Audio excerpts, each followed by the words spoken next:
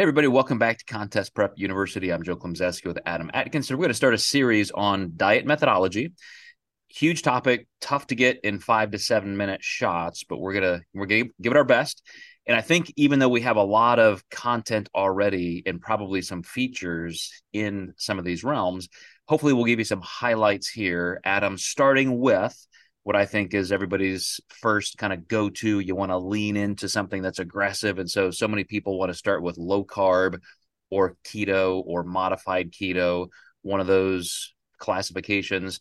And even a client of mine who this is very unique for me, but somebody said, I want to hire you just for training. I think I've got my nutrition in tow. I'm fine there. I do low carb. I'm good.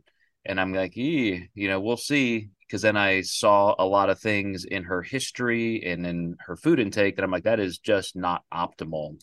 So, knowing that we've covered a lot of this in the past, when you see pure keto or modified bodybuilding type keto, what's your first thought in terms of, are there some real benefits to this? Is there some value, or is it just a total no go?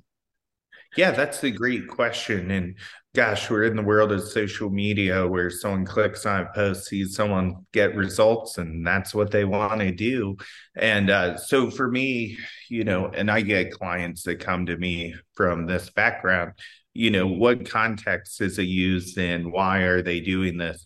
I have a few clients with autoimmune diseases that keto seems to be pretty helpful for their symptoms, digestive issues, things of that nature.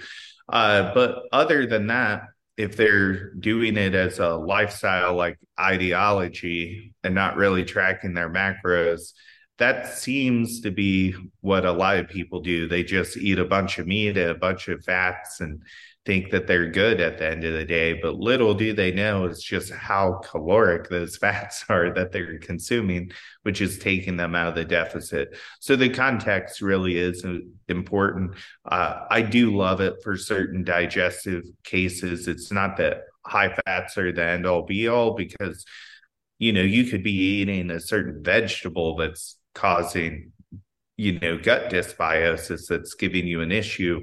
But if you really are taking things with a fine tooth comb through somebody's programming and finding what those triggering things are, sometimes keto can be used. But my goal isn't to keep it on there forever. It's to fix the gut issue, move them into a carbohydrate diet. Usually I do a low FODMAP with a digestive issue too.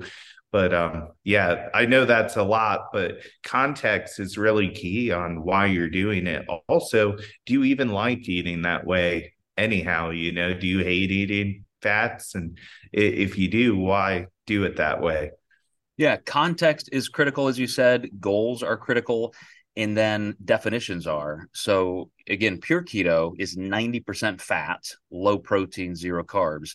And even people like Dominique D'Agostino, a huge researcher in this, is just last year releasing research showing that even for people with epilepsy and stage 4 cancer and those medical conditions that you may find this more favorable for, there is a threshold tolerance level, and you don't have to be zero carbs. You can just creep up to a line where you're fine, you're fine, you're fine, you're fine, and then you start tiptoeing over that edge. And those people do better because you get some carbs. And as we know, speaking of context, if you're doing this because you want to get the leanest and you want to spare muscle tissue and you want to uh, push away undue metabolic suppression, keto's not for you. Carbs, once minimum protein requirements are met, are more anabolic and more metabolic. So every single inpatient study ever done will show that. It's only the non-inpatient self-report studies that even give keto, uh, obviously due to error in reporting, sometimes an edge. So I don't think it's totally off the table, like you said. I think there are some principles and tools from it that can be helpful for some people in some situations, but just don't get sucked into the misguided, I would say, maybe misinterpreted research that shows that it's favorable over having some carbs, because it's just not. Yeah. And I always have a hard time speaking on the cancer piece because I feel like there's just so much research and what we want to hear is a cure, right? And even though they find keto may be advantageous for pre-existing conditions, I don't want to say you're not going to get it if you do keto, and I think some of the big keto pushers out there are kind of setting that narrative. It's really dicey. Mhm. Well, and they get it from the fact that cancer cells grow prolifically fast and sugar drives that. So, oh my gosh, sugar bad. But we also convert protein in our diets into glucose, which feeds it and so forth. And so, again, just like some of the current research is showing, there is a line, and just getting rid of processed foods, crappy foods, sticking to whole foods. And as I said, preferentially, maybe you do like a little bit more fat in your diet. And you brought up digestion. Maybe you can't digest all of that carbohydrate. We're going to talk about low fat diets in this series. Maybe it's fine for you to get more of a 33, 33, 33, or at least some kind of a more balanced approach.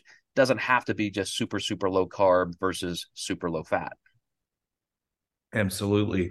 All right, guys. Well, we're going to take this particular topic, spin it with a little nuance, and talk about paleo and carnivore next. We'll see you next time.